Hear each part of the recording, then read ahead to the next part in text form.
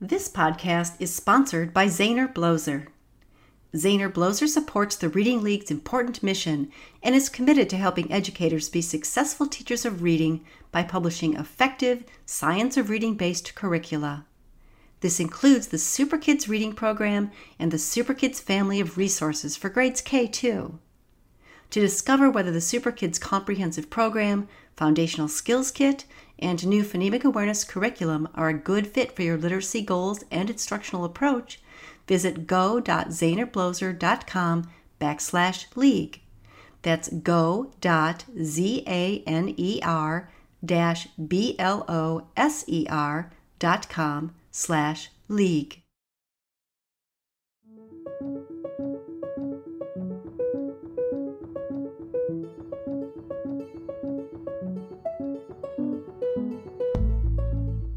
Hi everybody, I'm Laura Stewart. Welcome to Teaching, Reading, and Learning, the TRL podcast.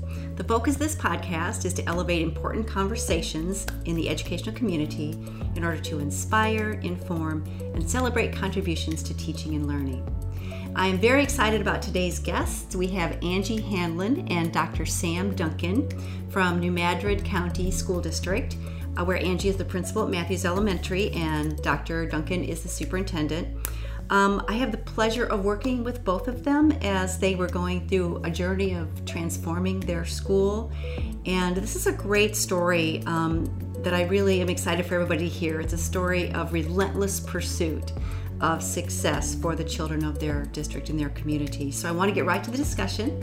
But before we do that, let me read you their bios so that you get to know Angie and Sam a little bit better. Angie Hanlon is a dedicated and passionate leader for change in schools and classrooms. She currently serves as the building principal at Matthews Elementary, where she works tirelessly to positively transform teacher practice and student achievement. She bases her career on the belief that all students can learn and perform at high levels of achievement when they are given highly engaging research-based instructional practices and targeted specific interventions. She creates a growth mindset among her students, staff, and community, and uses character education to shape and sustain a positive culture of collaboration and growth that is focused on learning. Angie has served her school district in the role of curriculum coordinator, instructional coach, and professional development coordinator, where she worked to train and coach teachers on effective instructional practices and strategies. She has received numerous awards for her performance in the classroom and has found a new passion for working with building leaders to promote systems to improve literacy for all students.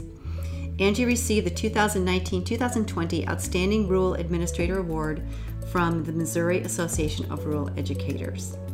And all those things about Angie's belief and passion, you will hear about that today. All right, Dr. Sam Duncan. Dr. Sam Duncan is the superintendent of schools for New Madrid County, where he began his career as a high school English foreign language teacher. He has served as a middle school principal and central office administrator. Dr. Duncan has led New Madrid County through a series of heralded improvements, and we'll be talking about those today.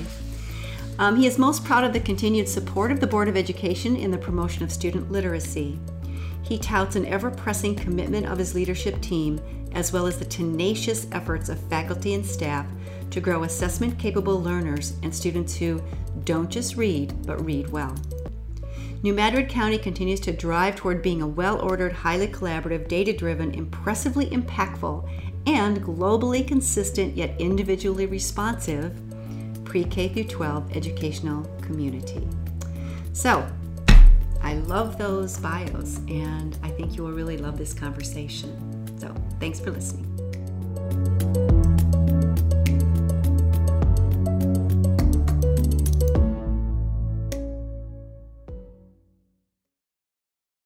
Well, welcome, Angie and Sam. I'm just so delighted to have this opportunity to speak with you. We've known each other for a long time, and it's just so good to see you, even though we're seeing you from a distance. So welcome. And same to you, Thank Laura. you. It's great to see you as well, Laura. Let's talk about your transformation story, because I think that's the part that the listeners are really interested in hearing.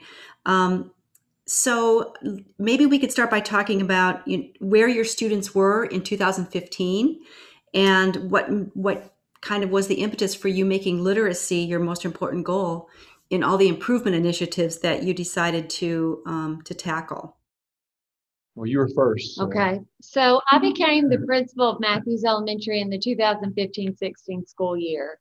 The school was coming off of a 3-year decline in 2 areas on the state test scores, the Missouri Assessment Test, and also on their reading and math benchmark testing. At the time we had AIMSWeb. We now have AIMSWeb Plus. But the end of year spring benchmark scores, those were even more concerning than the state assessment scores were. They also, because the benchmark data showed the spring before I started that less than 20% of the school population was on or at grade level in reading, and less than 10% of students were at grade level in math. The state test scores were lower. We had a building average of only 15% scoring in grades 3, 4, and 5 at proficient or advanced. The school also had serious issues with discipline and chronic absenteeism, which you take all those things together, and there was then low morale. We immediately began taking steps to improve. So right off the bat, we started working with only using research-based instructional practices. And we chose, you've heard me say that before, Laura, and we started with the practices of John Hattie, especially with creating assessment-capable learners. Then right after that, we started with training teachers in explicit instruction. And with that, we used all the work done by Dr. Anita Archer. Then we also added developing a growth mindset in both the teachers and the students. I knew they were going to have that because of being low. They were going to have accept that mindset, that growth mindset of we aren't there, but we just aren't there yet. So a few months into the school year, something happened that really triggered to get the work started. That's when I found out that Matthews had been identified at the time what was called a focus school. It's just a low performing school that is in a turnaround status.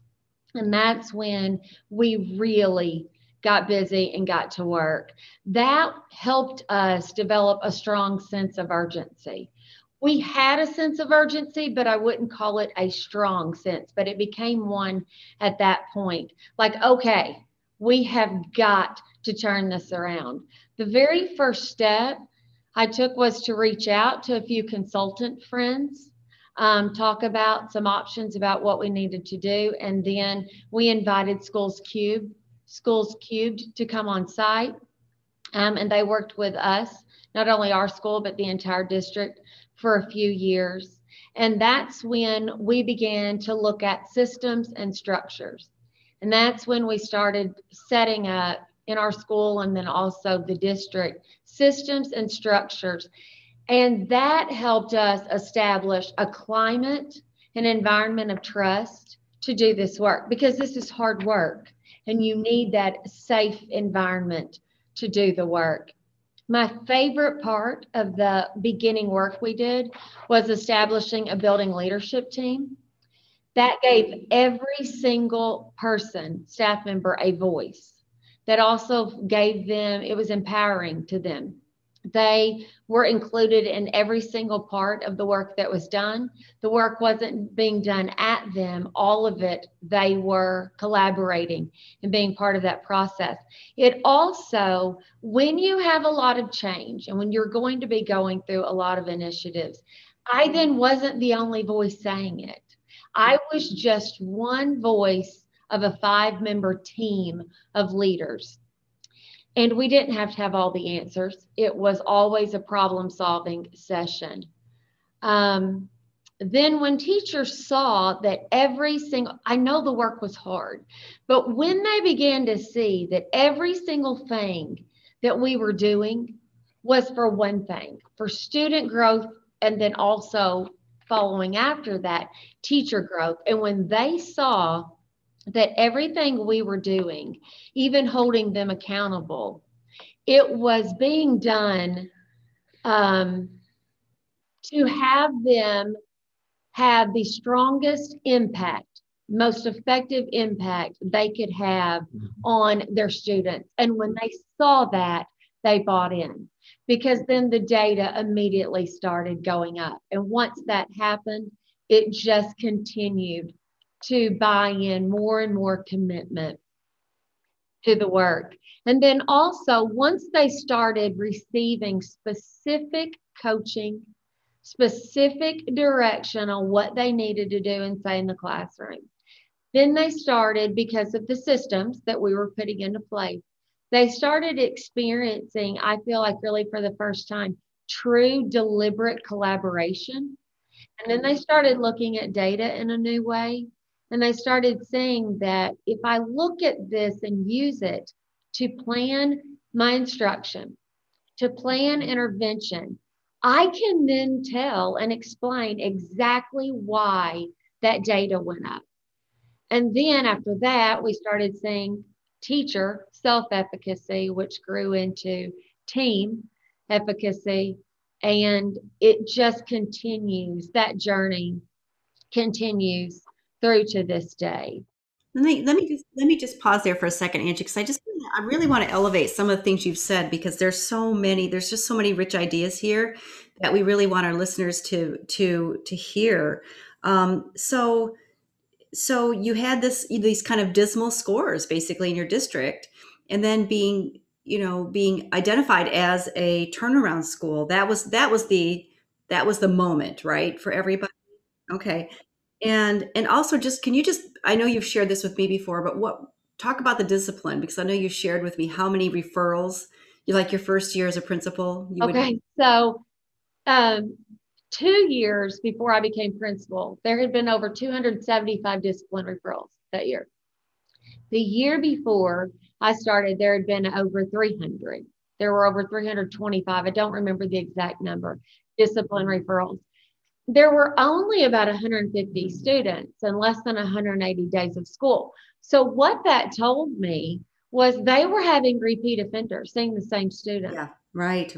As I was talking to teachers, they were losing so much instructional time, lost to discipline. And there were students that were simply being, I hate to say this word, I don't know any other way to phrase it, being allowed, if you will, to opt out of instruction because they could see I can do this and get out of class. And so we had to look at immediately the way that we wanted to go about changing behavior.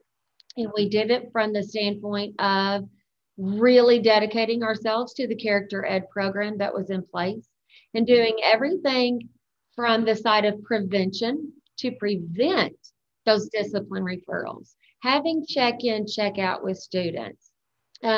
Always, we set up positive referrals. So no student could come to the office on a discipline referral. They could come on a positive referral. If they were acting up in the class, I was going to the classroom and I was going to sit right by them because they had to fix their behavior.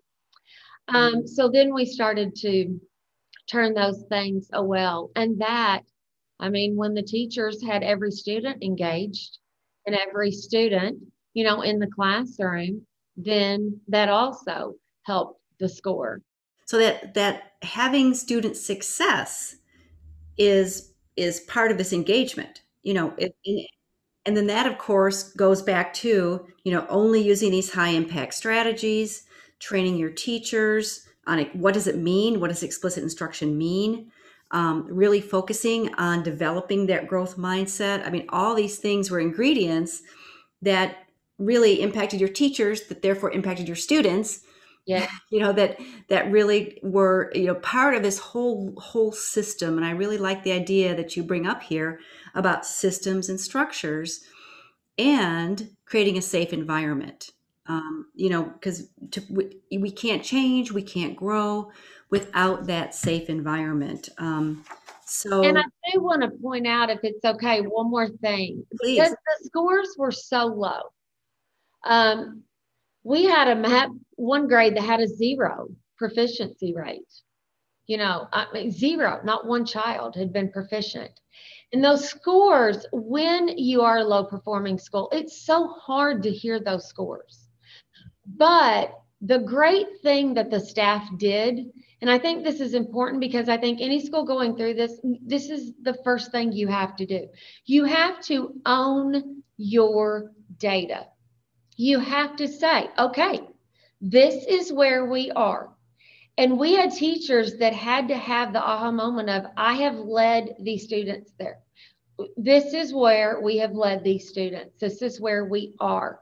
And I think right after that, then you've got to accept that this is where we are, but this is not where we are staying. So we adopted a motto and a word. The word was yet. We're not there yet. These are the goals. This is where we want to be, but we are not there yet. But this is where we are, and we own it. We also developed a motto, and the motto was, it's still to this day is our motto, and it hangs in the data room, and it is, it doesn't matter about the past, because there can be so much blaming that can be done. It doesn't matter about the past. What matters is now, no blaming, only fixing, and this is urgent. And so that, coupled with the word yet, it really did change the mindset of everyone, the students, the teachers, and also then our parents. And that, I think, really helped us develop a sense of urgency of, we can't stay here, and we won't stay here. Yeah. Well, and I love that, it became a singular goal. You helped your teachers really focus on, this is all about our kids. And to do that, we have to have the honest conversation by looking at our data. And that, like you said, can be difficult. But you all have a voice in this, teachers. You are all empowered. We're going to collaborate on this. And it doesn't matter about the past. Right. And with the no blaming, what we were able to do, we say a phrase that we still use, if it ever gets tough in a weekly progress monitoring data meeting, or like our benchmark data meetings, we say, leave the egos at the door, because we are entering this room as a problem-solving team. And when the first grade teacher enters, we all become a first grade teacher.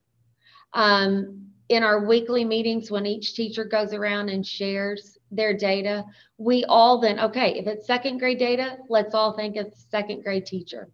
What can be done? And that is a mindset that I think is so helpful, because then if you ever have a bad situation, our district leadership team has that same mindset. There are real problems that we've had to work through, but we enter this room. We actually happen to be sitting in the room where the district leadership teams meetings happen. We come in here, though, with one collective goal, and that's to solve the problem. I mean, we are a problem-solving team. And it helps, I think, to have that mindset. Oh, totally. Yeah. So Sam, thank you so much for that. There's so much there for I think for our listeners to really think about, and just in terms of how you approach this, how you approach this whole thing, I think was so instrumental in the success. And we'll talk about the success that you had from this initiative. So Sam, from a district leadership perspective, how important it is for you as a superintendent to really engage in this and to engage your board? How important was this? Initially, my objective was coming in the spring of 2016, as Ms. Hanlon was really in the throes of making this work, was to identify as quickly as I could how to protect the process. And then she'll tell you the next question was always, okay, this was a win. This is a nugget. How do we replicate it? And we've always talked about, even thought about this type of a moment, because it's important for the superintendent to be engaged to protect the process, first of all. It's like it's embryonic, if you will. You can't just let things go. And so my objective, and I think for any superintendent, would be protect those things that are working. If it's working, fine, to protect it. Don't just expect it to keep going. And I don't think that any superintendent does that. But I also feel like that the importance of not sending an associate superintendent, not sending a director of curriculum, but being involved and being there as much as you can in the RTI meetings, in the data meetings, in the building leadership team meetings, because then when we all come back together here at the district leadership team, as Angie said, it's a problem solving session, but for me also, it's a knowledge creation session. And we talk about knowledge creation. So if the superintendent is ever present in the conversations about the most important thing we do, which is instruction, and how do we promote annual growth for all students? How do we catch up students that aren't growing? Then that superintendent can become somewhat of a clearinghouse, if you will, for the knowledge creating process, because then I know what question maybe to ask sitting here in this room to say, well, now, wait a minute, I saw this at your building. Do you mind sharing that? So there are a lot of reasons why we should be on point with these processes. And those are just a few that I know firsthand, because we do have people occasionally that will come around and try to circumvent. And initially the board was involved. So we were able to pretty quickly get the board around the table to say, what's the most important thing we could possibly do? And that is teach kids how to read, and not just how to read, but to read well. And so the board gets that. It's their number one priority, and it has been for the past 5 years. So when somebody comes to us or comes to them and says, gee, I really don't like it that I'm having to teach this or having to do that, or maybe we're doing too much of this and not enough of that, like I said to begin with, we take a step back, because those points of frustration may have some value to them. But then we do have to really look at that standard as a board, as a superintendent, and say, yes, but what Ms. Hanlon is doing, does it go directly into what we said is the most important thing we're here to do? And so then you have the system, the structure, and the order can take shape, which is where we started, which is how do we make this a system that's orderly, where you have the same types of things being talked about building to building, the same language building to building, never having all of the answers, but always seeking to create knowledge around the main topic. And that is, in our district at least, where when we started, 33% of our freshmen were reading on grade level, is that our students are going to have to learn how to read. How do we get there? Right. Yeah. And then too, I'm sorry. And then too, having a system in place, he and I have this conversation a lot between us. Having a system in place allows you that even if you change out people and players, he and I, we won't always be here. Everyone that's on the district leadership team, we won't always be there. But if you get those things, he uses the phrase locked down. If you get those are locked in place. One of those. Sorry. You said it right.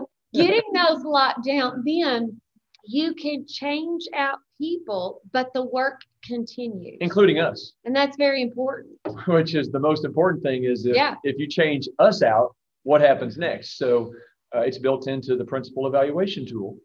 What do you do if a student is falling behind? What do you do if a class is falling behind? Tell me about the conversation you're having with the teacher and what's happening, and tell me a success story. Then they have come up with the principles, the verbiage, and I put it in their assessment tool, and then they are assessed based upon some of the things that we want to make sure we institutionalize. Oh, that's fantastic. So I want to just recap some of your thoughts here. So from a superintendent standpoint, protect the process, replicate wins. I love that phrase, replicate wins, relentless engagement on the ground level. As a superintendent, be there for some of these meetings so that you really know what's going on at the ground level. Knowledge creation across the district, board engagement, and build capacity so that the work will continue. These are just really such important points. So great. So who wants to share with us now? Where are your students? How has this transformation transformed your students? I'll start with scores on my wall in my office. We started every year having the opportunity to immediately, as soon as we get state testing scores back, crunching the numbers as a principal team. But what happened was between 16, 17, 17, 18, and into 18, 19, district-wide, our reading proficiency at third grade more than doubled from 30% to over 60%. Our math proficiency at grade 3 more than doubled from roughly 28% to, I know, 65% proficient, 2018-19. So from 2016-17 to 2018-19, we doubled district-wide at all 3 elementaries combined our reading proficiency grade 3. And I do know that Ms. Hanlon can tell you some amazing numbers that she pulled off because, again, she started it, and she was the one on the ground level and the work that they're doing, her teachers are doing, is something that we try to replicate. So I share your numbers where you ended up. Yeah, so those numbers are really wonderful. Thank you for sharing that. And Angie, how about you? Matthews. Well, I want to first hit upon what happened to those discipline numbers, because the very first year we had fewer than 20 discipline referrals for the entire school year. We dropped down to 5. The second year, 0. And that's basically where we've been. We've had one over the last few years. It was a new student that came to us. He had been very troubled, really a history of failure. And so once he learned our system and got really and saw he was in an environment of trust, and we started, daily check-in, check-out with him, he never had another problem. So that's one of the statistics that's gotten better. As far as benchmark scores, in the spring of 2018, we had a building average of over 80% of the school was reading, not at grade level, but at the 50th percentile or higher. We were ahead of that in our middle of year benchmark in December of last school year, and we didn't get to do our end of year benchmarks. Right. But our middle of year benchmarks, 4th grade, 92% of 4th grade was reading at the 50th percentile or higher, 78%. 3rd grade, 72% of 5th grade. Math was every bit as high. We had spots, we had grades that 100% of the students by December were already at the 50th percentile or higher. So our 2018, that's the last set of MAP test state assessment scores we had. Our 3rd grade, I always feel like drum roll please, hit 95% of the students were proficient or advanced, with almost 60% being advanced. 5th grade had 90% of the students were proficient or advanced, with, again, overwhelming the majority of those students were advanced. And I do want to point out something too about current data, because it's something that schools are going through right now. Because of the instructional practices that we've used, even though we've been on a blended schedule, our students are still making gains. Our students are exiting out of progress monitoring. Their trend lines on Ames Web Plus are going up. At each meeting when we have, we've got celebrations. We have more and more students that we can take off of progress monitoring. And Laura, I didn't know that would happen in this sort of year. I really didn't. This was an unknown for me. And our middle of year benchmark scores, the place where we saw that we did not have any student slip were grades 3, 4, and 5. And it's because of the K2 foundation that they had. And so those students are strong, and they've been strong all year. Of course, we don't have the end of year benchmark scores yet. We're very hopeful, and this is a work in progress. So I don't know. The other part of the data for my school, but also the district, that is so important to bring out is the reduction of the number of students that are in special education. We have cut that number in half. We've been able to do that at Matthews and then also across the district. And that number, our special ed director always gives that, frequently at our meetings, and that number just continues to go down. Because what we've learned is that students that have a struggle or a problem in reading, they do not all have a learning disability. They just need targeted, specific interventions to close the skill gap that those students have. And this is where your data comes in. This is that constant and relentless looking at your data. If this child has a gap, let's figure out what the gap is, and then let's instruct to that. And can I share a quick story that I saw in a classroom yesterday? Yes, please. We love these stories. I've never witnessed this before, and it was absolutely amazing. So our teachers all said, it's common practice with our assessment capable learners procedures, that we use to set goals, to set weekly goals for students, and they're all based upon data. I was in a classroom yesterday, and a teacher's at the small group reading table, okay, with first graders, and she goes around, and it's their time to read to the teacher. And she goes around to the 6 kids around the table and gives a specific purpose for that child to read out loud to her at the reading table. Remember, you are working on accuracy. Your fluency rate is where it needs to be, but you need to work on accuracy. She goes to another student. Now remember, your accuracy, you're reading with 100% accuracy. We're now talking about rate. She gets to another child and said, yours is all about expression. It was a matter of seconds. And she went all the way around. And I noticed on the corner of her desk, she had a progress monitoring data and notes that she had made. And it's that relentless pursuit of that data and using it to control what you say out of your mouth to your students, what you do with them, the goals you set for them. And every single student, as they read at the small group reading table, they had a specific goal that they knew that's the thing that they were working on. Well, and think about that. Think about how empowering that is for the students, because they're in on it. They're in on their goals as readers, and they know that you as a teacher trust that they will be able to improve. But you're opening, you're pulling the veil apart and saying, this is where you are, this is where you're headed. How empowering is that? What were you going to say, Sam?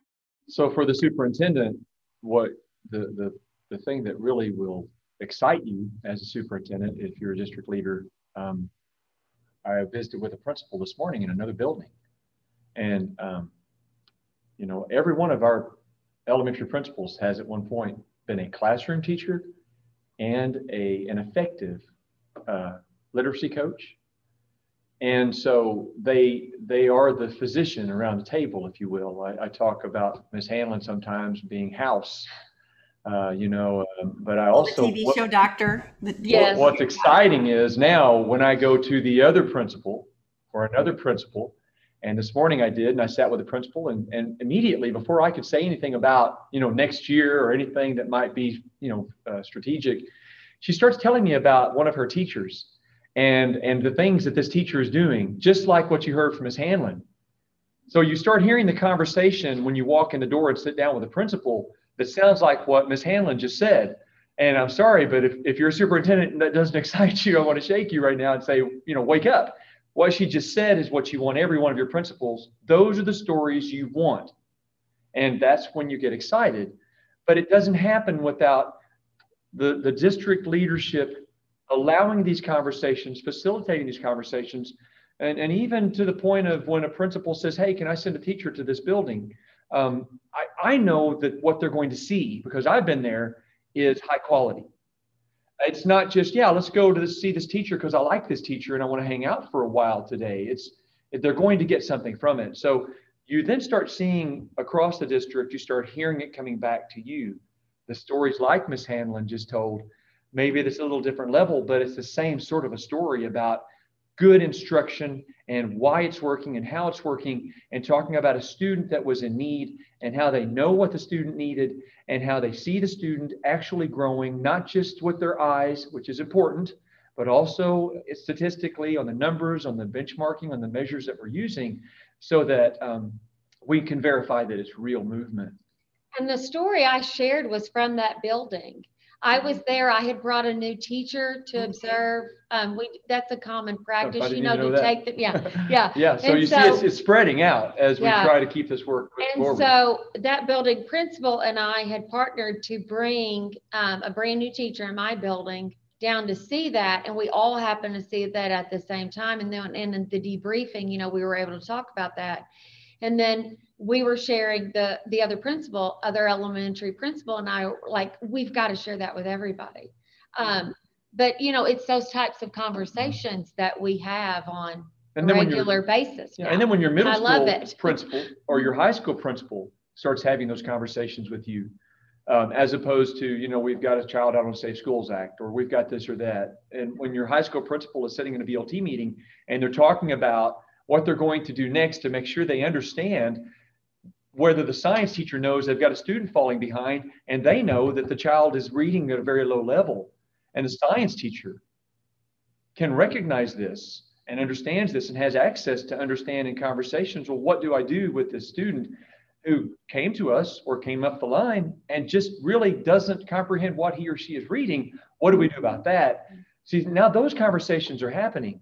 And that's when I think you start understanding as district leadership that this can be done at every grade level.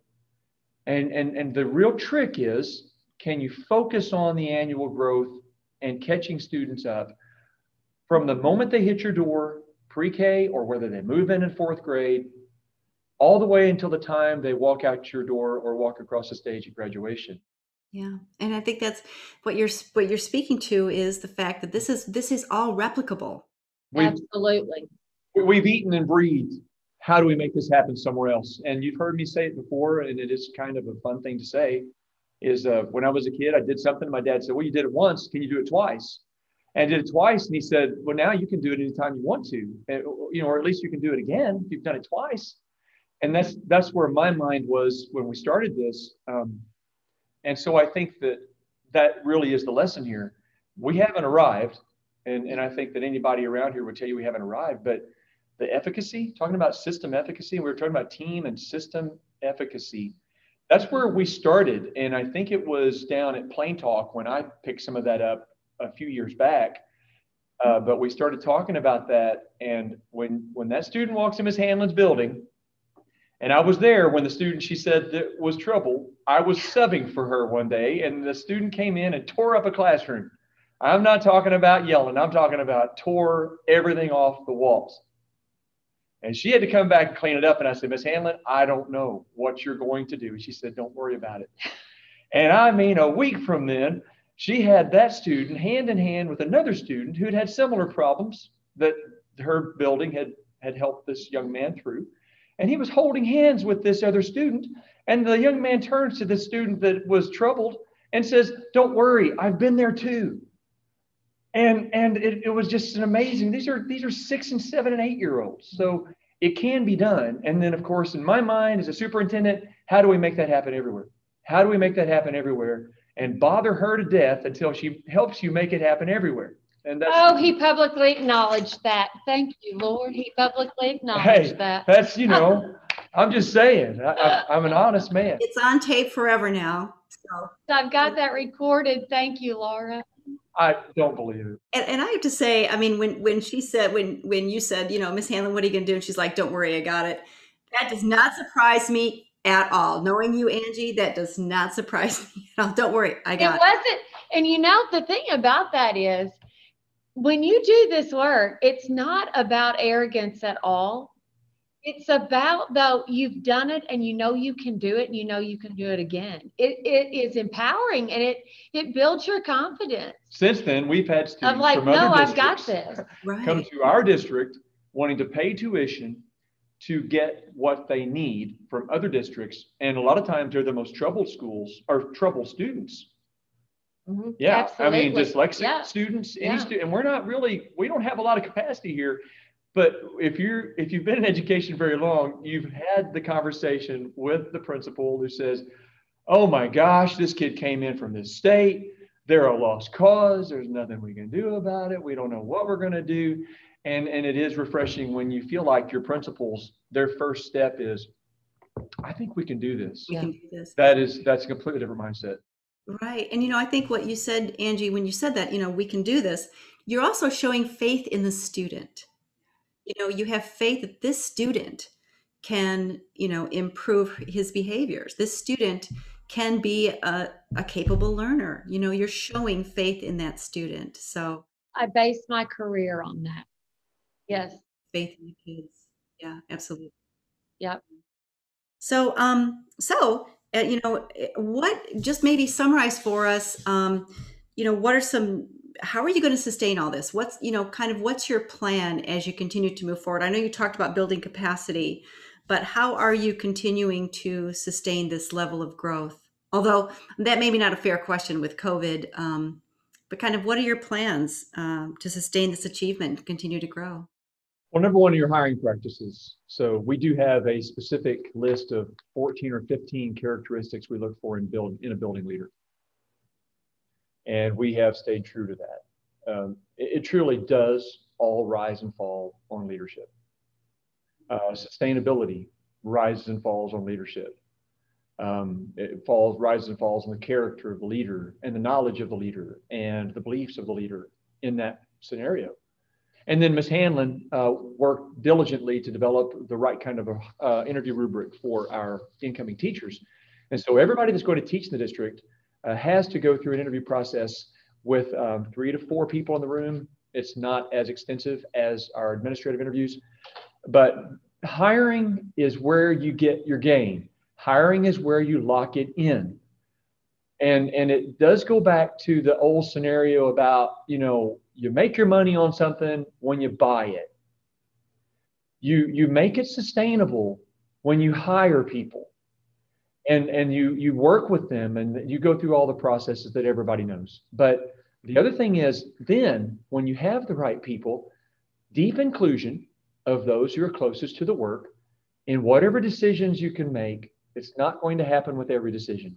But I say that because you have to have the right people in the room before the deep inclusion of those people closest to the work moves you forward. And it takes time. But that's what I think is sustainability. And that is one of our main drivers is to try to make it sustainable. Great. So hiring practices, good rubrics, deep inclusion of the people that are closest to the work. Yeah. Angie, how about you? What tell us about your plan for sustainability? Well, I'm the elementary principal, but I also do curriculum and professional development coordinator for the district. So one of the things is just to continue. We've been able to do this a little bit each year, but to continue to put valid, reliable, high quality curriculum resources in the hands of the teachers, things that we know are research-based, have a history of proven success, and to actually give them the very best resources that they have. And then to continue, as far as professional development, to sustain this work. This is not a one and done. You can't do one training and say, oh, well, I trained them on science of reading, they're good to go. That is, complete and total myth. So to continue to deepen the knowledge base of our teachers and provide them with the very best professional development that we can. And that is something that is constant in the work of a school and a district, because you can't just know something and then say, oh, yeah, we had that 5 years ago, so we're good. There's constantly new information out. We are constantly pushing out new information. The latest from the Reading League, the latest from Really Great Reading, something that comes from David Kilpatrick. We're constantly getting that information out to the teachers. And as Dr. Duncan said, we've still got a lot of growth to make. We haven't arrived, we're not done. So this is constant work. But I also want to just continue and deepen the understanding of how data is the tool that we need to use to drive our instruction and our interventions. We've recently had a meeting at the middle school and high school level that was so exciting. And we've really made some connections and some aha moments of the next steps to take at the middle school and high school level. And then 2, to continue to deepen and develop the level of where our teams are. We're in a great place, but just to strengthen the system of the district leadership team and the structure of the building leadership teams and the work that we do there. I personally feel that it's like we get better all the time, you know, I mean, but it's something It's that work. is tweaked. We make tweaks and we make changes all the time. And then if we ever become stagnant, or maybe if not stagnant, but if he gets a whiff of maybe it's becoming stagnant, it's asking us more questions of, you know, okay, so then what's next? I mean, you know, it's just that driving force that Right. never, ever stops. If it does, then we stop. And you mentioned the mission, or we mentioned the mission earlier. And I think that we're blessed to have had a school that, you know, that needed this kind of assistance, because it was an eye opener. I don't think the entire district saw itself in that way. But we still have to see ourselves as a district that has to keep growing, and we have to nag at it. It's daily. It's nag at it. And it does get tiresome, but that's why we're doing what we're doing as educators around the world. If it's not, then we're in the wrong profession. I totally agree. I mean, you know, we have to keep our eye on the goal, you know, never let up, and always keep growing, always keep moving forward. Mm-hmm. So just as we're looking to kind of bring some closure to our conversation, which, you know, I think we could talk on this all day, really. But just if each of you could just give what's one piece of advice that you would offer other leaders who are poised to begin this literacy transformation that you began in 2015? One piece of advice. Let's go with Sam first. Stay the course, go. But also know there's only one way there. I mean, there may be a range, don't get me wrong, but if you veer off and go that direction, you're never going to find it. So pay attention to research, pay attention to the people who are in the know, but don't hesitate to help yourselves by creating some knowledge and checking your own math internally. Great. How about you? Mine is start the work.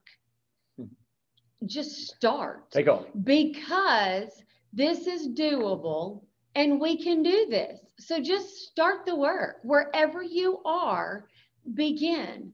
You know, it's easy to say, well, we'll begin with our next superintendent. We're getting a new superintendent. We can start the work then. You are? Or we've got it. No, not here. Sorry. You know, or well, I didn't know. we need a new curriculum resource. So we'll get the curriculum and then no. Start the work, begin, because the time is right now. This work needs to be done right now, and accept where you are and own it. Wherever you are building leaders, just own it, because you are not staying there. You're there now, but that's not where you're going to be. Set and develop that sense of urgency. And then 2, give yourself permission. I'm going to speak just for a second as a building principal only. Give yourself permission to be that building leader and lead, because that's what the students and teachers need you to be. They need you to be the leader. They need you to be a strong leader. They need you to be the instructional leader of that school, so be it. Get in those classrooms, have the hard conversations, do the hard work, and 2, never, ever give up. Don't do it. Never. Our students need us to do this work. They need us to do it. So no matter how hard the day is, no matter how hard the situation is, don't ever give up, because they need us. And this is my personal opinion here, but I believe it is our moral obligation as educators. But the message is we can do this work. And we don't have to have all the answers. Reach out and ask for help. I do it all the time. You know, Laura, I've sent you questions. I have a wide group of people. I've texted Pam Kastner this week. I mean, you know, have that group of people, because when you do this work, you will come many times to a place when you won't know what to do. And you don't have to know, because there are other people that know. Make sure that the people that you're asking are the people that are grounded Yes. in research and the science of reading, and they know that research, because those are the only voices that can steer this work.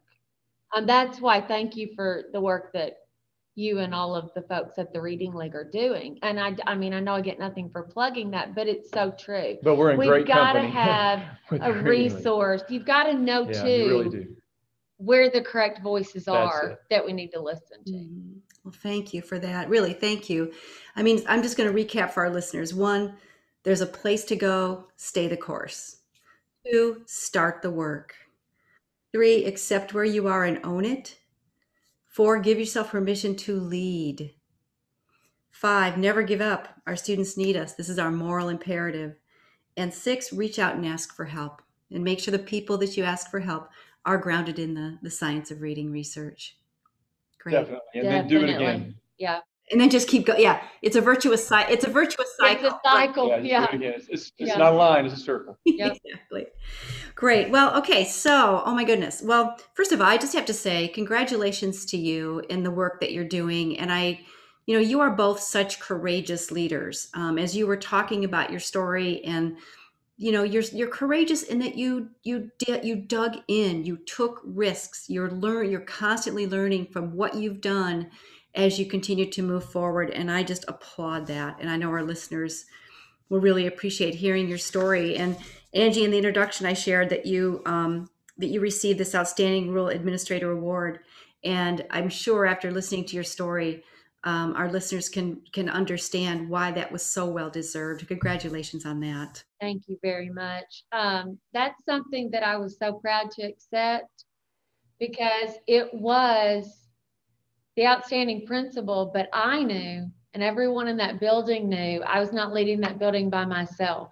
I really felt like that was an award for the building leadership team, because it's a team of leaders that lead that school. Yeah, exactly. Well, thank you. So I can't let you go without our rapid fire questions. Okay. All right. And I ask everybody this set of questions. So really quick, who was your favorite teacher growing up and why? Angie. Okay, Mrs. Bollinger was my favorite. She read to us every day after school, sat in a rocking chair. She read me Charlotte's Web and the Boxcar Children, and I'll just never forget her. Oh, I know. Loved it. Sam, how about you? Miss Jean Whitaker was my first grade teacher, and Miss Jean caught me at a football game one night, and my mom and I were walking to the football game. Her son played football, and I said, "Hey, JW," and my mom went for the backhand, and Miss Whitaker grabbed her and said, "Oh, it's okay. We're studying initials." She said, "Hey, SDD." And she was just my favorite. She taught me my phone number. She brought the AT&T guy or the Southwestern Bell, whoever it was then, in with telephones, and I remember having a pumpkin thing with my first words on it, go and stop. And I also remember trying to cheat on my first test in Miss Whitaker's classroom because I couldn't remember how to spell the word yes. It seemed like it should start with a U or a W, and I couldn't figure out how on earth any other letter could make that yes sound. So anyway, I miss Jean Whitaker, but just a saint. She passed away a few years ago, but what a wonderful lady. Wonderful, wonderful teacher influences. Okay, what is your favorite book, either as a child or as an adult? And you probably have more than one, but just pick one. So Sam, we'll start with you. Okay, so when I got out of college, I started reading. I didn't read a whole lot as a kid.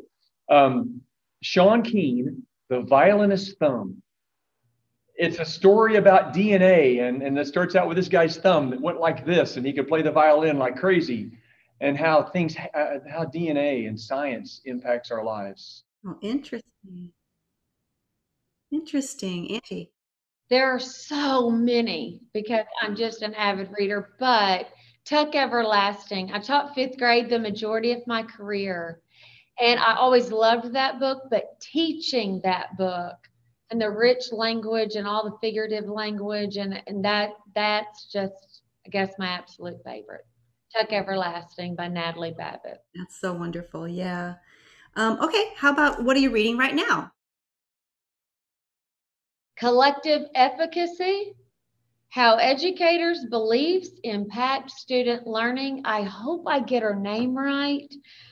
She's one I'm, really trying to follow a lot that she's saying right now, but Jenny Donahue. Donahue.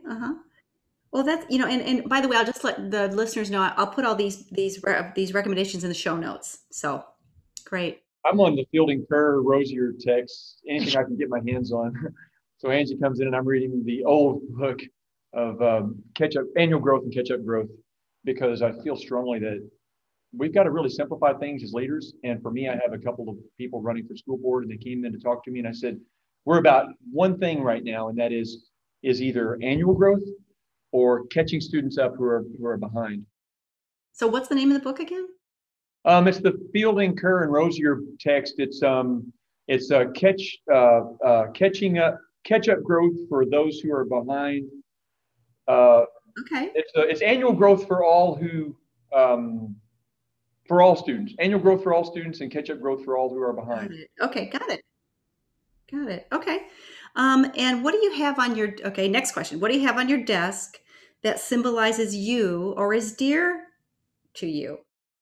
There are two books that always sit on the right-hand corner of the back corner of my desk. Right in front of the stress balls. Because I use those when I go to visit. I do have stress balls that sit on the corner for if a student comes in and they're, upset, or Dr. Duncan or a teacher comes in stressed. Yes, I do have stress balls that sit on the front right corner.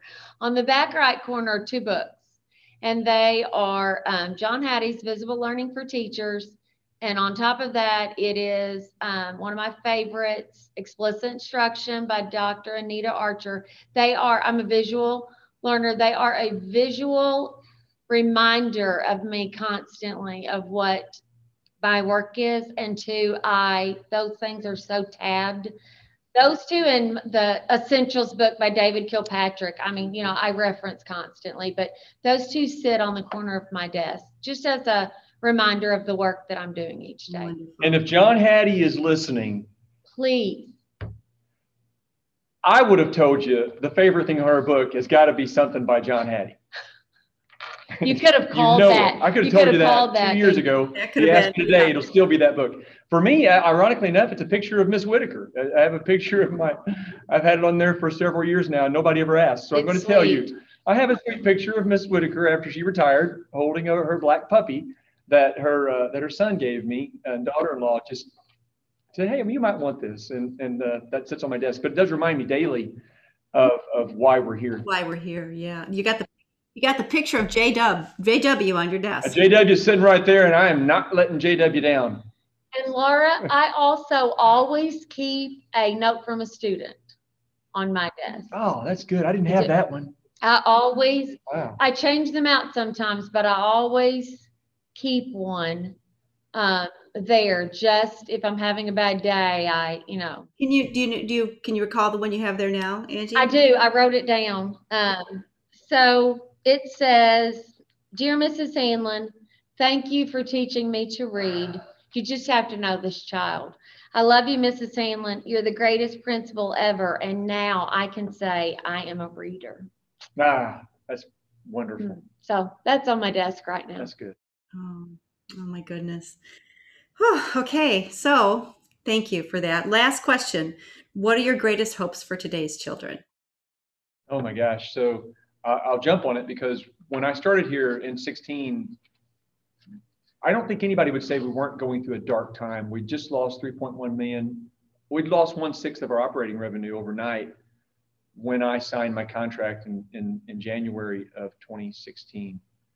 And then shortly after that, a student passed away tragically in a car wreck. And I was going through the halls one day, and it was just a matter of, I have a daughter that's coming to this place next year. I remember thinking that, but I can't just think about her. But I thought, what do I want for her? I want her to be prosperous. Happy's a big word, but to be prosperous, to be fulfilled in their lives, to have gainful employment, and to feel like they're contributing to their world and their society in a way that's meaningful to them. And all of that kind of wrapped up in, I want everything that I want for my own kid. And I think that as educators, that sometimes it's easy to think that way, and sometimes it's not. But that was one thing that kind of stuck with me. Yeah, that's nice, Sam. How about you, Angie? My hope for today's children is that schools and teachers, that we get this right for them. That every single student learns to read at or above grade level, and they see the power that gives them. Because reading really does put them on a different path for life. And I just want that. Everything I do, it's just, I want every child to be able to be a reader and then to see what power that gives them. Because to me, literacy is the greatest equalizer of all. It gives children, a different path, a pathway out of poverty. It puts them on a different pathway for their life. And I just want every single child to learn that they can accomplish anything they can do or be anything that they set their mind to. Amen to that. Wonderful. Wonderful. Well, I think we can end on that. And I just want to again thank you for this time. I know you're such busy people, but I really feel like your passion, your mission is so apparent and it's so strong, and your story is compelling. So I know this will just be a really rich and wonderful discussion that we can share with our listeners. So thank you. Thank you. Bye. Thank Bye. you. Bye-bye. Start the work, stay the course. Accept where you are and own it. You're not going to be there forever. Give yourself permission to lead, never give up, and reach out for help if you need it. These were some words of wisdom and advice from today's podcast guests, Angie Hanlon and Sam Duncan. I hope you enjoyed today's podcast. I really enjoyed hearing their story and their inspirational message. So if you enjoyed this podcast, if you enjoy our podcasts, please rate us, please give us feedback. It's really important that we hear from you. We at the Reading League really want to serve you and your needs as educators. So every little piece of feedback is really important to us. So please do that. Yes. All right. Thank you. We hope to see you next time. Bye-bye.